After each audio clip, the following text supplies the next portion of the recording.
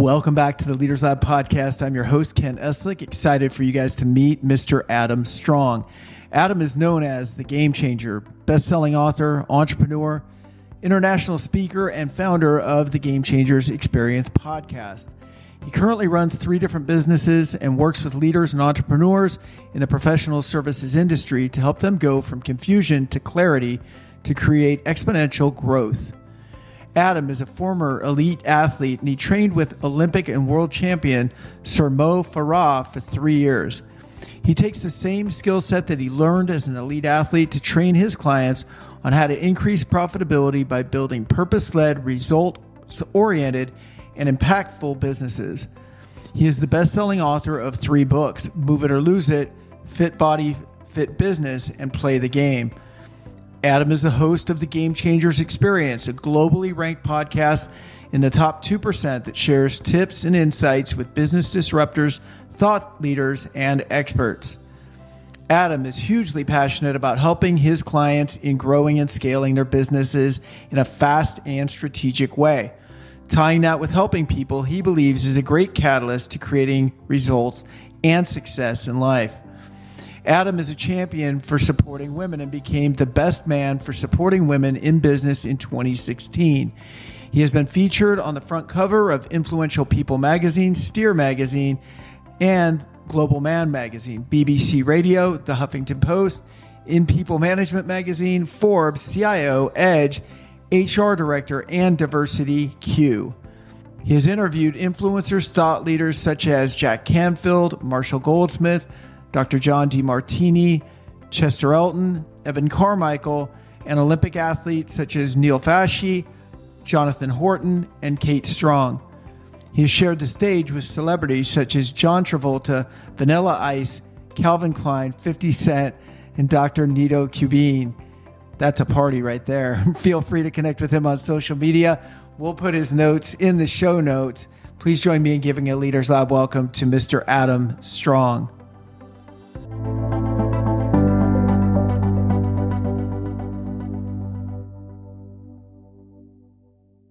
Hey, Adam, welcome to the Leaders Lab. Hey, Ken, thanks so much. Excited to be here on the show with you. We're excited to have you. You've got quite a background ranging from, ultra sports, business.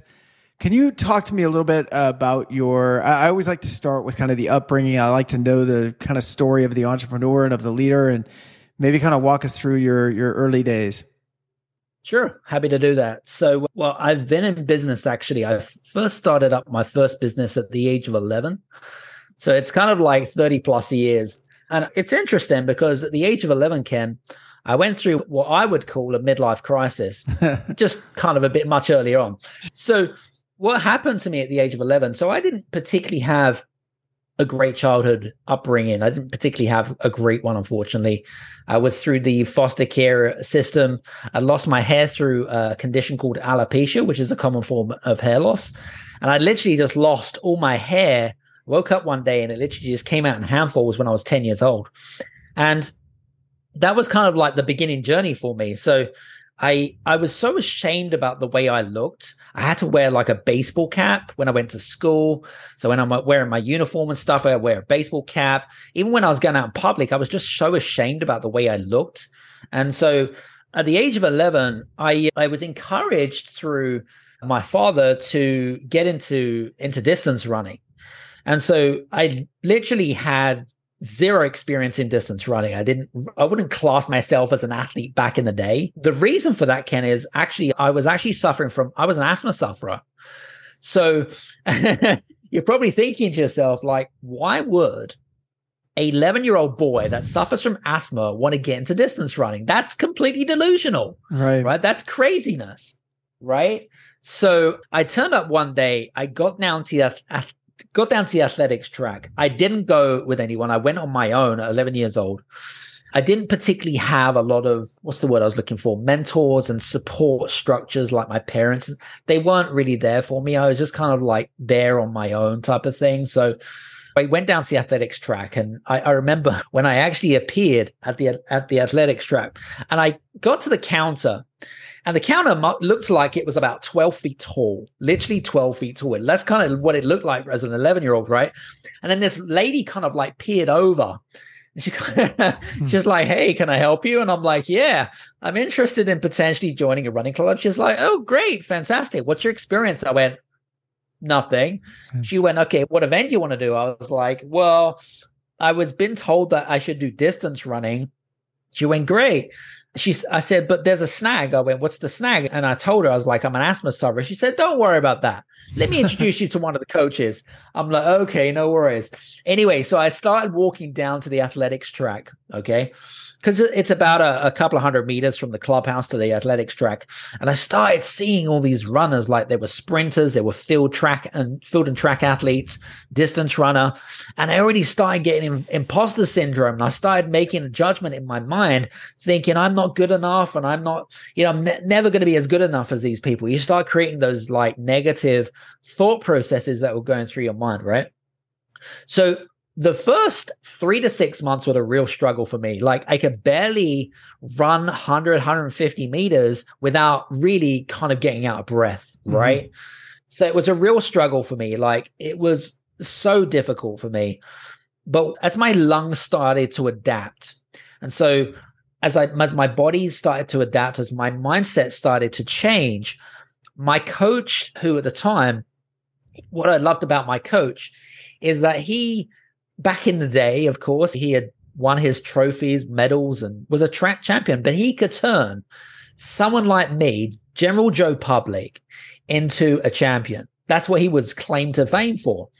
And in that process, I'd actually met my training partner at the time. He is the current world and Olympic world champion at the moment in 5 and 10,000 meters. Wow. So I got trained with him, right? So his name is Samo Farah. So he was knighted and for his services to the country, but he's a world 5 and 10,000 meters. So he was my training buddy. And we actually had very similar backgrounds.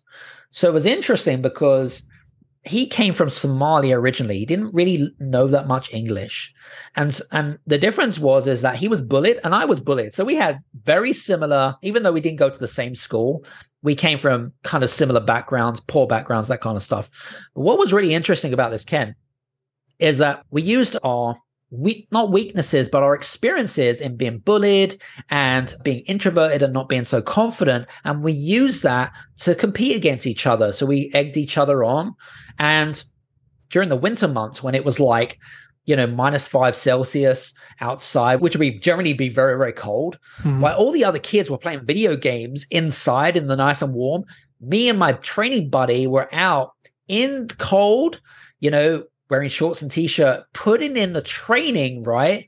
And literally, I remember there was the running track, and at the back of the running track, there was this big, boggy, muddy field. And we would go running around this boggy, muddy field. There would be hardly any floodlights. And literally just go run around this field, like just for the sake of it, right? As you do. But effectively, after about 9 months of training, my asthma had completely disappeared. Wow. Completely disappeared. And within about 18 months, I would say probably 18 months to 2 years, I'd started to get really good, like really good. And they got to the point where I started representing a county and almost a national level as a runner. My asthma had disappeared. And I used that as a platform to effectively improve my confidence, because I was kind of introverted, because I didn't have those support mechanisms, but I used running as a propulsion, as a momentum, as a platform to drive me forward in life, And at that very same time, at the age of 11 was a very special age for me, Ken. About 3 or 4 months after I'd got into running, I'd actually started up my first business. I'll quickly share with you how that worked. So literally I was walking there. We were living close to a nature reserve. And I just kind of like was just bumming around as some kid would do, just, glaring at the stream or whatever it is. I just started walking. I started seeing all these golf balls appearing in the stream. And I'm like, that's interesting. And so the next day I went back with an empty bucket, actually, and I started foraging through bushes, jumping in streams. And I didn't have, money for like proper like boots to jump in the water. It would just be like shoes and socks off, like go bare feet in type of thing and go up to your knees in water and stuff and beyond. And so I started collecting these golf balls. And what I would do is then I would walk towards the fairway around hole 15, hole 16. And I remember the very first time this happened to me. And so I've kind of like, walking around the edge of the fairway. And then I've got these two old guys running over to me in sheer panic. And they're like saying to me, they're like, hey, because they don't want to hit me in the head with a golf ball. That would be kind of embarrassing, right? And so what happened is they came over to me and I'm like, hey, we came over because we were concerned about your safety. And they're like, what are you doing here? And I'm like, well, I find and collect lost golf balls. And they're like, huh, really? And they like check their bag and they're like down to one or two golf balls because these guys don't have very good handicaps, right? Sure. They're like average age of like 74 years old, right? So they're not like kind of like Greg Norman or anything. Do you know what I mean? So they're kind of like, so they're like, huh, by any chance, are you selling the golf balls? They go, and I'm like, huh, never really thought about that. And I was like, yeah, sure, no worries. And then we started to get into the skill of sales and negotiation. And so over a short period of time, I started doing a little bit of research. I know that with golf balls. Now, if you're a golf fan listening in, okay, what's important is condition, okay, brand, okay, and then there were a few other skills that I learned when I opened my first business. The ability to walk away and say no.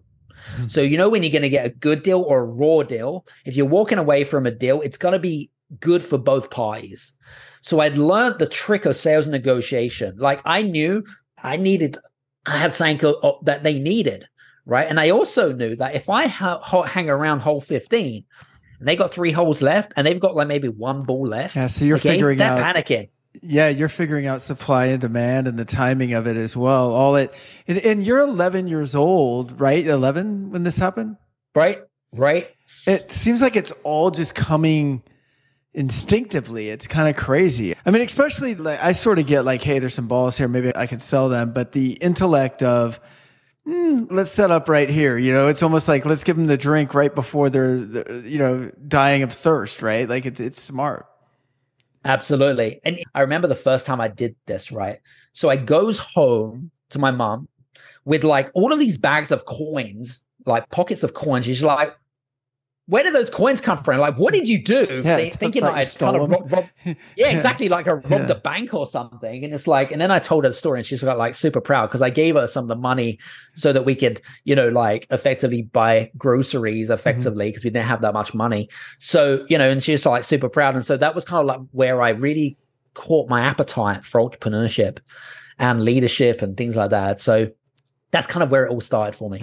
How did you stay? Well, obviously, if you guys stayed training, how long did you and Mo stay training partners? How long were you in running? And then when did your time start becoming more occupied with business and less with sport?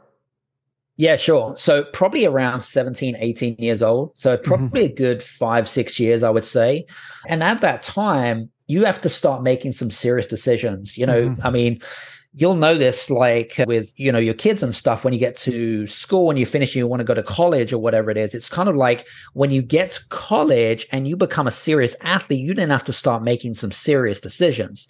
Do you want to go down the sports arena, the sports field if you're highly talented or whatever it is? Or do you go to start and open your own business or grab a job or whatever it is, or apprenticeship or whatever? So you have to start making some big boy, big girl decisions, right? And so that was the decision where I had to I decided that I needed to go off and study, unfortunately, purely because of my background, because I came from a very poor background. I lived off the state for a long period of time. And I was just kind of sick and tired of things. Yeah. So, it was just kind of fortunate. I was actually, when I was at the age of 16, my first proper job was working at McDonald's, just to pay for college fees and go into university and stuff. I did that off my back. No one supported me in that financially. So I had to really kind of find my way in very early on in life. But there's a lot of life lessons to be learned.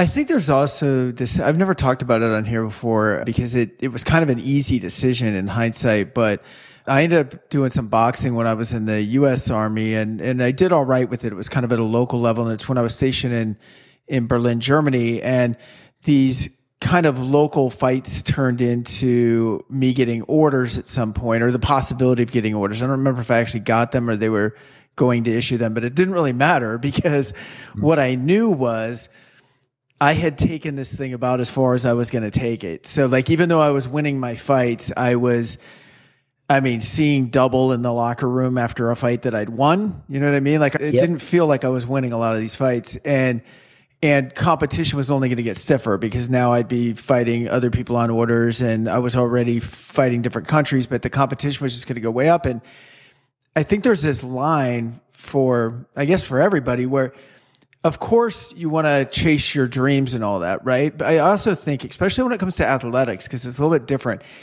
it is truly measurable. Like I was never going to have the footwork. I tried like everything I could do. And Sure. Same with what you do, there's a certain level of speed you're going to hit as a runner that then Mo separates, right? Then it's Absolutely. Mo and he's going to become a world champion.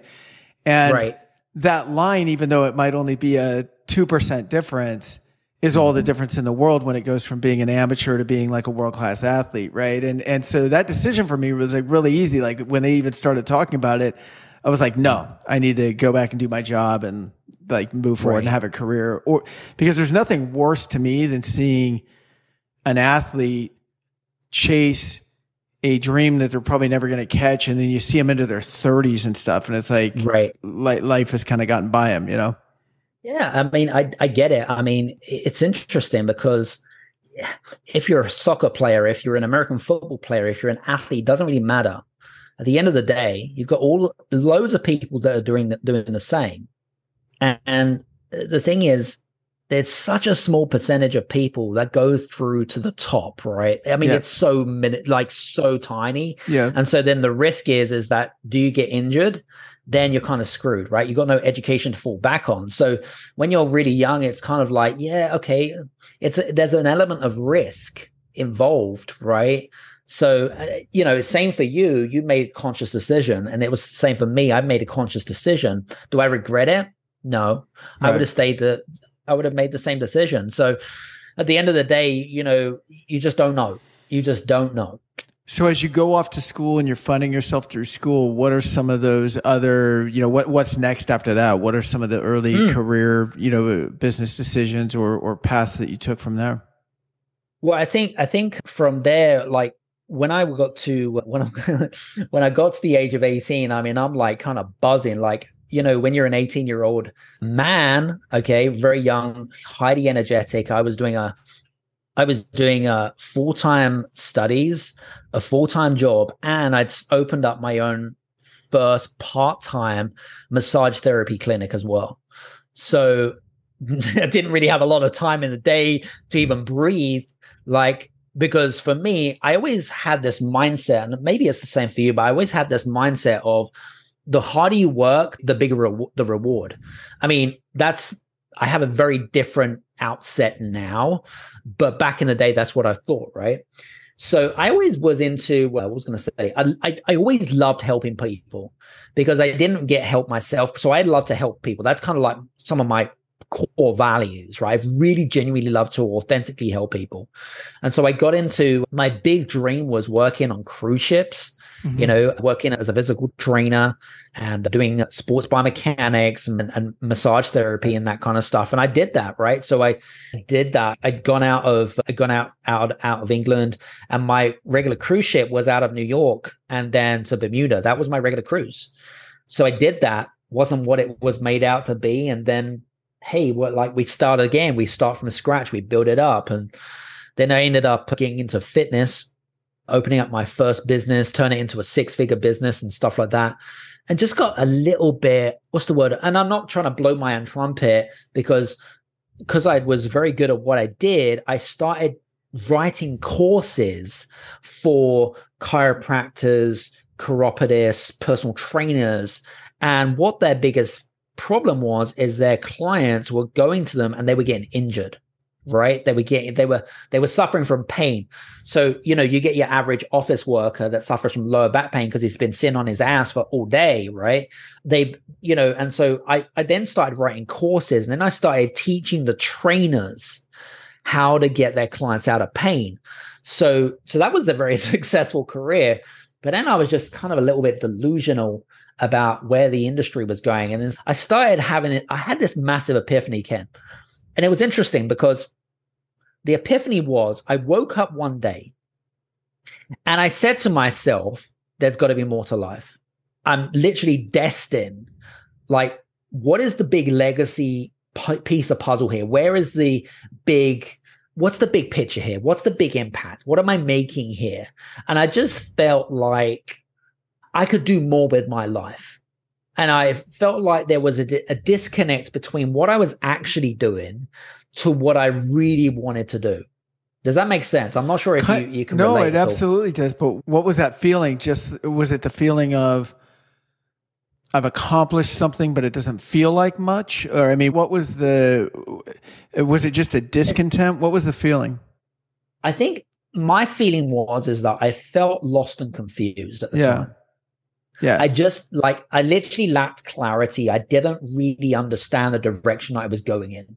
Was there a bit of, I don't know what the word is I'm looking for, but you were talking about, hey, the harder I work, then the better I'll do, right? The more money I'll make, which, I was raised the same way. I think you had maybe tougher economic circumstances, but ours weren't like awesome. And, a lot of those preconditioned kind of money things, like money doesn't grow on trees, you get what you work for, like things like that, right?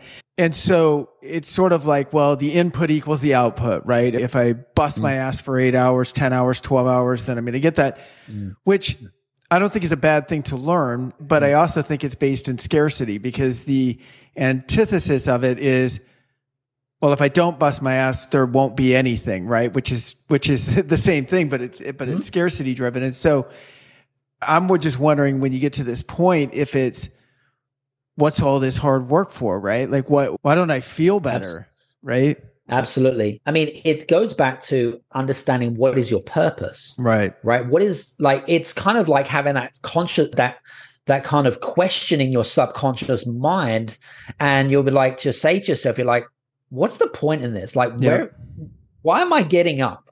Like, I'm working with clients that I enjoy working with, but then when you come to the realization where you feel like you can offer the world much more, you then start questioning your inner critic, you start questioning your subconscious, and you really start to question and you start to try to find answers. That was where I was at.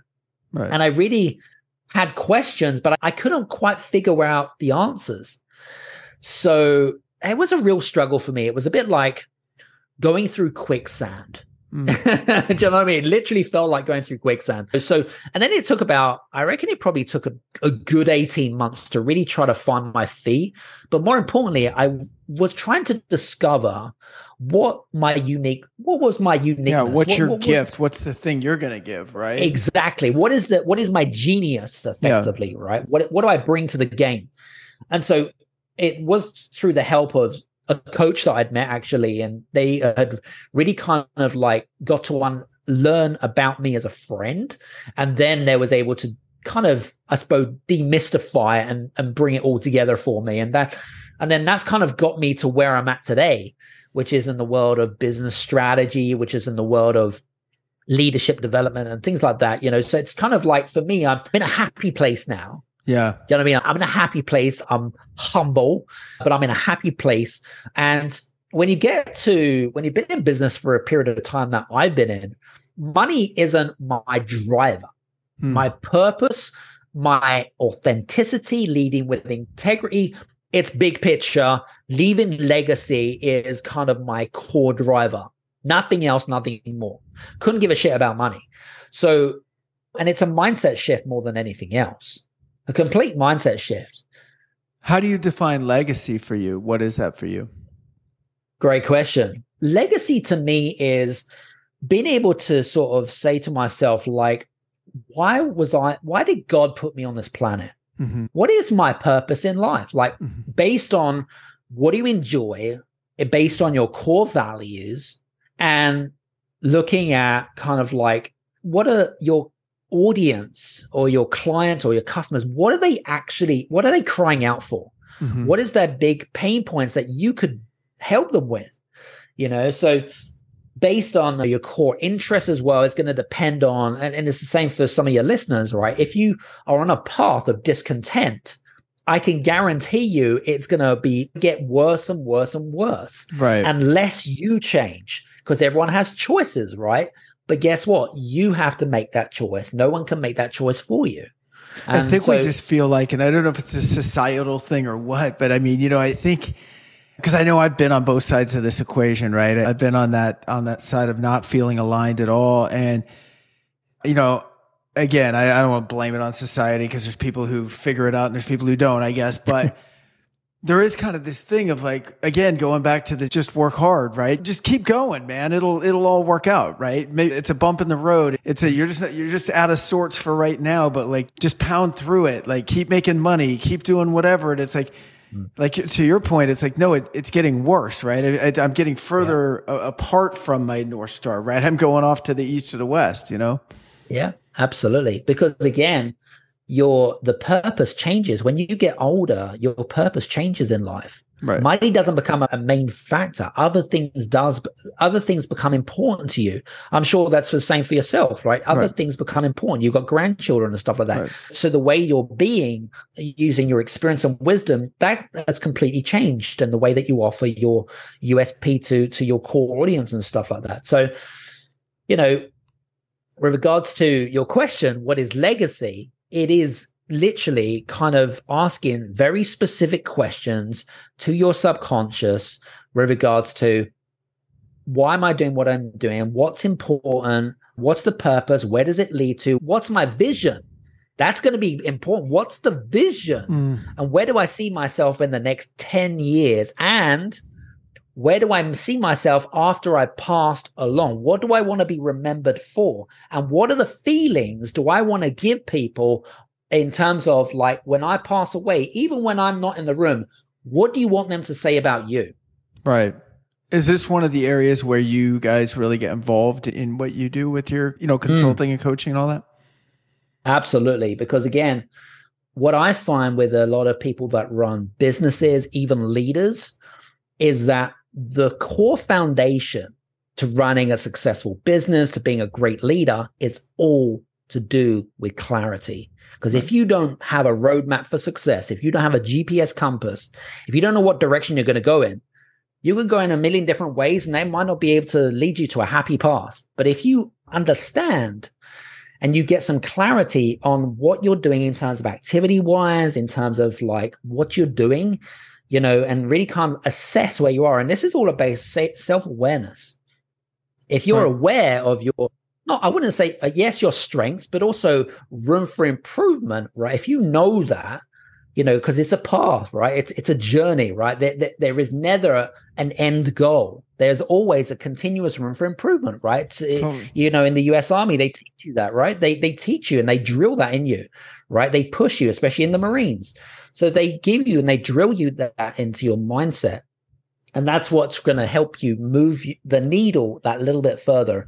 And there's a lot of mentors out there in the leadership realm, but I think it was Jim Rohn that said this. But the idea is that every day, wake up saying that you need to make a 1% improvement in your life every single day, and you will be in a much happier place, because either you're growing or you're dying. Right. You can't stay in the right. You can't plateau. Right. Do you know what I'm saying? Well, so yeah, nothing stays still, and 1% a day compounded is ridiculous growth, right? Like it's just crazy. It doesn't feel like much in the moment, but it's ridiculous over time. Tell me, because I like to, whenever I'm hearing someone talk, and I don't know if it's because I'm auditory, but I also like to tie it in. I like chronological order. So when did you have kind of this epiphany or wake up? How many years ago was that where you were like, hey, I don't know if I'm on the right path or not, and had to work that out? I reckon I was probably in my early 30s. Mm-hmm. So we're probably talking about 8 to 10 years ago, I would say. Yeah, probably about 10 years ago, but then it took a good 18 months, couple of years to figure everything out from a clarity piece. And, for some people, working out clarity could take a month. Right. But for others, it could take years. I know a lot of business owners, small, big, leaders as well. They just go on this pathway and, it's like you brought up a mindset, the mindset of, oh, it's just going to work out okay. That's a mindset, right? That's a mindset that you believe. It's a belief system that you believe in. Mm-hmm. Okay. If you go around believing that everything's just going to work out fine, I can guarantee you will have completely the polar opposite. Completely the polar opposite. Yeah. Because it's like, you want the universe to sort out your problems? No. Right. You have to sort your problems out. You have to sort your challenges out. Do you know what I'm saying? So manifestation will get you nowhere without taking massive action, right? I mean, manifestation is a result of the universe conspiring with you, not for you, I think necessarily. I mean, I think you've got to be a co-creator in your own future. I'm going to shift gears just a little bit. How did you get, I know you're a big advocate for like women in the workplace, and like, where did that fit in and where did that come from? And was it during this same time frame? And if I'm jumping ahead in the story, just wrap me back around. It's interesting. So it's a good story. I got another good. I'm full of good stories today. Cool. So believe it or not, about 8 years ago, maybe around 8 years ago. No, maybe 6 to 8 years ago. I really wanted to get into the corporate wellbeing space effectively, right? Because again, I wanted to do speaking, offer leadership, offer ways in which companies can improve their employee engagement effectively, right? So I was really into that, really very, very much into that. And so anyway, I lost my train of thought there. I don't just hate that. No problem. Okay, the women in the workplace, yes. So interestingly enough, I came up with this innovative idea about how we as a company could get access to core decision makers. So I'll tell you the quick how it will work. So I came up with this idea, and the idea is that, okay, so I've got my key decision makers, and they're mainly on LinkedIn, but they don't have time to have a conversation with me, and everyone's busy, right? So I just thought to myself, how can I get access to these people? How can I have a conversation with these people? And I just thought, these people must have gatekeepers. They do. So I decided to create the Association of Extraordinary PAs as in personal assistant or executive assistants, right? So I created this personal development organization. It was completely free, by the way. Got sponsorship. It was a great new idea. I did it for about 18 months. But the idea was that I built a relationship up with the PAs and executive assistants.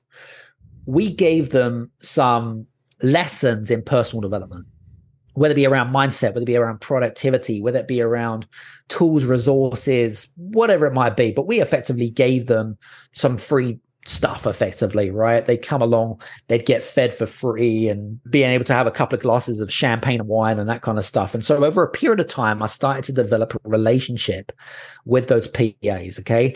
That's where the women journey started to really start for me. And then, I don't know, for some particular reason, it's like, you may have kind of come across this, but you magnetize who you kind of like, if they like you, what you're about in terms of your core values. I then started to not get physically attracted, but they were kind of magnetized towards me. The women started to be magnetized towards me because they could see what I could offer them as a resource. So I started off with working with women, mainly in the professionals, those gatekeepers that would introduce me to their bosses. And then it started transitioning into women that ran their own companies, run their own businesses, small and large. And then I started just kind of supporting them because, men and women are very different, the way that we're wired. You would have probably read the book, Men Are From Mars, Women Are From Venus type of thing. And so just being able to use certain skills where women can take the skills from men and vice versa, we can learn off each other so that we can be better leaders, better entrepreneurs, and things like that. So that's kind of how I got into the whole kind of like women's space. And I ended up getting on the front cover of Global Woman magazine, and they did a massive thing with me on that. So that was kind of cool. That's really cool. So that's kind of where it's at. I have this theory, and it's probably not too far-fetched just based on your background, but I mean, I think that even though it shouldn't be this way. I mean, it's 2023 for God's sakes, but I think sometimes women are underrepresented in certain industries, right? And at times it can feel like a boys' club depending on the job or the space or whatever. And I think, you were the 11-year-old with your hair falling out with asthma and I think you were the underdog, right? And I kind of feel like there's probably that part in you that's always like, you see an underdog, you're going to gravitate there. And I think that's probably why they were attracted back to you, is like, here's a guy that kind of gets where we're coming from a little bit. Yeah. Absolutely. 100%. You're absolutely bang on. I suppose you would class me as a bit of an underdog, really. But you can learn so many lessons. When I was an athlete, I'd learned so many mindset hacks, for example, right? You were in the US Army. There is a lot of things that you can take from a leadership perspective, from a mindset attributes perspective, and bringing it into business. There's just so much that we guys can offer, not just leaders and entrepreneurs, but we can offer so much because, again, we have that, we've been there, we've experienced it. Whereas some entrepreneurs that are kind of new to the game, or maybe we've got listeners in that have maybe finished corporate and then they've opened their business, right? That's a complete transition shift, right? There's a lot of things that you have to learn, not just about running a business, but your biggest enemy, your biggest competition is you. Right. You are the main spanner that holds a business back generally. Yes. I coach kind of more in our space, which Leaders Lab is really a leadership recruiting company. So we place leaders in jobs. And then nice. I'm a coach in kind of a worldwide recruiters group. And yeah, mindset is, it's always mindset. It's like 80% of it is just mindset. It's all the entrepreneurs that say they want to be their own boss, which is weird, because if you ask someone, why do you want to be your own boss? Probably the number one answer would be freedom.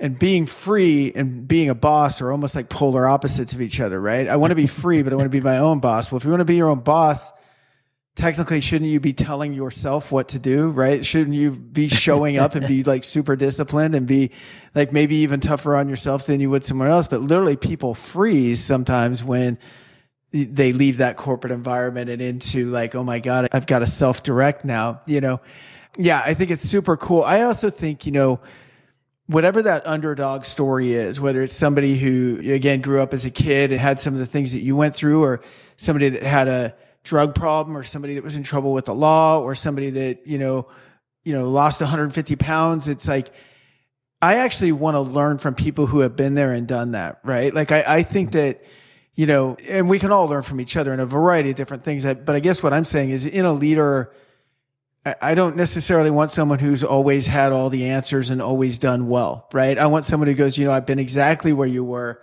In fact, might have even been a little tougher or a little bit different. And here's what happened, right?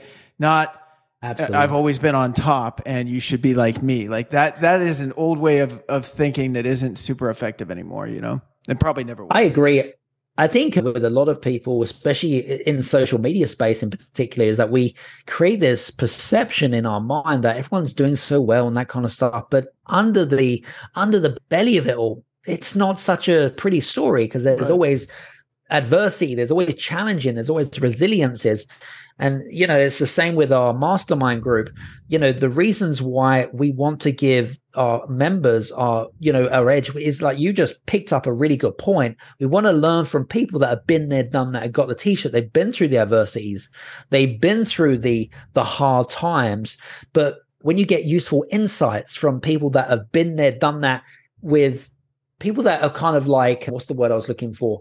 People that have already achieved what you're wanting to achieve, okay, then it kind of sets you apart from everybody else, because again, you're getting insight, you're gaining an accelerated learning module, yes. Or it's kind of like university, but on 10 levels higher in entrepreneurship.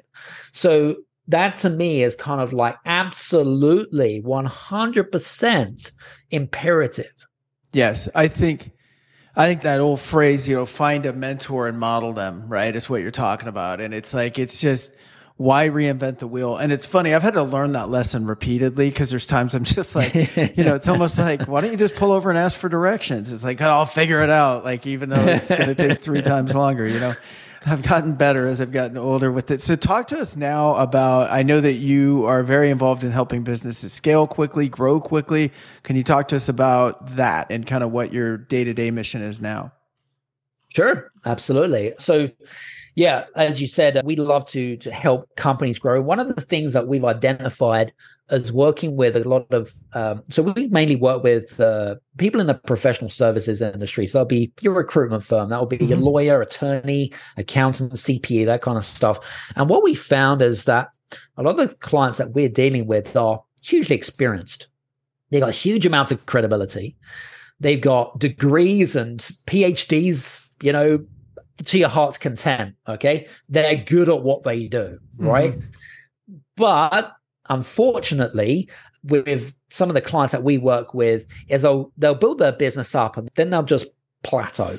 They'll just like plateau for like months, if not years, and they'll stay there because their aspiration is that they want to be free. They want to make a transition to the next level, right? They have this lack of clarity about what that looks like. But number two, they don't know they have confidence and knowledge. They have gaps in their knowledge know-how about how to get about doing it. So we've already talked about clarity and stuff. So what we do is we effectively have a mastermind group effectively. So we put together a huddle, if you like, or a small group of people, and we literally share experiences. We gain insights from other businesses, different industry sectors. What did you experience? Why did you do that? How did it make you feel? So we're able to get an idea of when we ourselves come into a situation that's similar, we're more adapted and more resourceful to be able to, kind of push through, if you like. Does that make sense? It totally does. One of the things that I'm thinking of as you're talking is I've had some friends that have been like medical professionals. So let's say dentist or like a general MD with a practice. And I feel like the traditional, and this would be like a traditional, like successful, like way to do business, right? Would be you go to medical school, maybe you go have to pay your dues at the hospital for a while, work in the ER, maybe you get some money somehow, you're still paying off your enormous student loans and all that debt. But then you eventually get out and you start your own practice. As you start your own practice, it builds up and you're making good money. So that's the dream. But within the dream, you're working like, you're probably getting back to what we talked about where like this is all there is because you're working 60 hours a week or 70 or 80 and the money's really good, but the whole business depends on you and it's going to like completely, it's not just going to implode. It's just going to cease to exist because you're the doctor and like no one else is the doctor. So what do you do next? And it is like the definition of being on the hamster wheel. The other thing is it's not scalable. It's not sellable. So if you're lucky, I feel like in that environment, you get an understudy under you that you then train and then sell the business for less than it's worth because that's the only way to sell it. That seems to be the model in that world.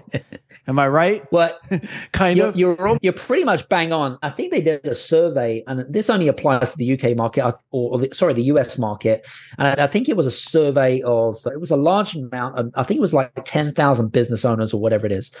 But only 4% of those 10,000 had an exit strategy in place. Less than 4% it was. Right. So effectively bringing up what you just said, right? It goes back to the analogy of, again, when it comes to scaling, they lack. So there's a few things that they lack. Number one is they have fear, first of all, the fear of letting go, because effectively if you built something up, right? It doesn't mean, even when you're a kid, right? When you're building your first Lego set, it's like, I built this, right? This is mine, right? It's kind of like my baby type thing. Same with a business, right? You build something, right? You're proud of it. You don't want to let it go and give it to somebody else, hand it over to someone, right? Because guess what? They might destroy it or take it away, right? So they have that fear. They also have this fear of, it's not really a fear, but they have this skill of micromanaging. So they micromanage everyone and everything, okay? So they'll never get out of that cycle because, like you've highlighted, they don't see their wife. They don't see their, they don't know what freedom is, right? So they lack this necessarily, they lack this mindset, but they lack the necessary know-how, skills, and knowledge to know exactly what is it that we need to do. Oh, do we need to systemize? Do we need to bring this person in? Do we need a trick? So it's kind of like, every business is different, right? Every leader's different, and so we have to really kind of like take that into an account. So that's kind of like what we're doing right now, and it's very exciting because it's kind of like there's not like a one size fits all approach. Yeah. You know what I'm saying? Yeah. One thing I kind of dig about it, just as you're talking about it, I love hearing. To me, business and business strategy, not to be cliche about it, but there's kind of a gamesmanship to it in a way. Like I like the act of like figuring it out. Like, I love shows like, what's that one on Netflix? It's like an about this kind of thing. And it shows you like how fish aquariums are made. I don't know, like just weird stuff. Right. And I'm like, I like seeing how businesses are broken down and how they get to their number and how they grow. And so, yeah, it's always cool to be in masterminds like that. Anything else for us before we wrap up? I've really enjoyed this talk. Thank you. I've really thoroughly enjoyed it myself. And again, it goes back to what do you want in life? Yeah. Right. What do you want in life? And this kind of realization of my bigger purpose, my bigger impact, my legacy, really going back to that. Because again, whether you're a leader, whether you're running a recruitment firm, whether you're running a small agency, it doesn't really matter. Fundamentals don't change. Those basic fundamentals don't change. It doesn't matter where you are and what you do in life, okay?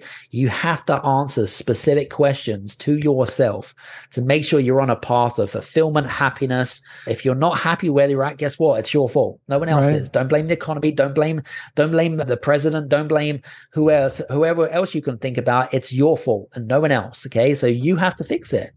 So we all have choices in life, and it's down to your choices we're going to lead to whatever path you decide to go. So that's kind of my final thoughts. No, I love that. And again, it all comes from it's such great advice, but it also comes from you. No one was coming to save you when you were 11 and selling golf balls, right? You had to find a way. You had to sell golf balls. You had to take them back to the golfers. You had to sell in the 15. You had to figure it out. And as hard as that probably was back then, that's where the gift was, right? That's what started this whole entrepreneur journey, was wading through that pond back in the day. Yep. I mean, there's no pity party here, right? So it's kind of, you need to just kind of like, man or woman up and just do what you need to do. Or if you don't know the answers, find someone who can help you. Totally. Because we've all got choices. Totally. And I know you're out there and you can help our listeners, and we'll put all of your contact information in our show notes. Thanks a lot. Pleasure to meet you. Appreciate it. Likewise. Thank you.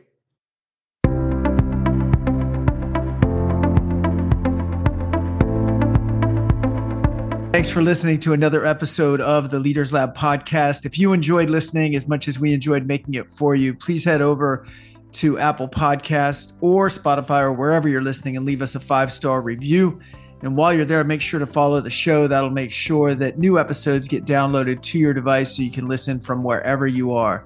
Thanks again, and we'll see you next week in the Leaders Lab.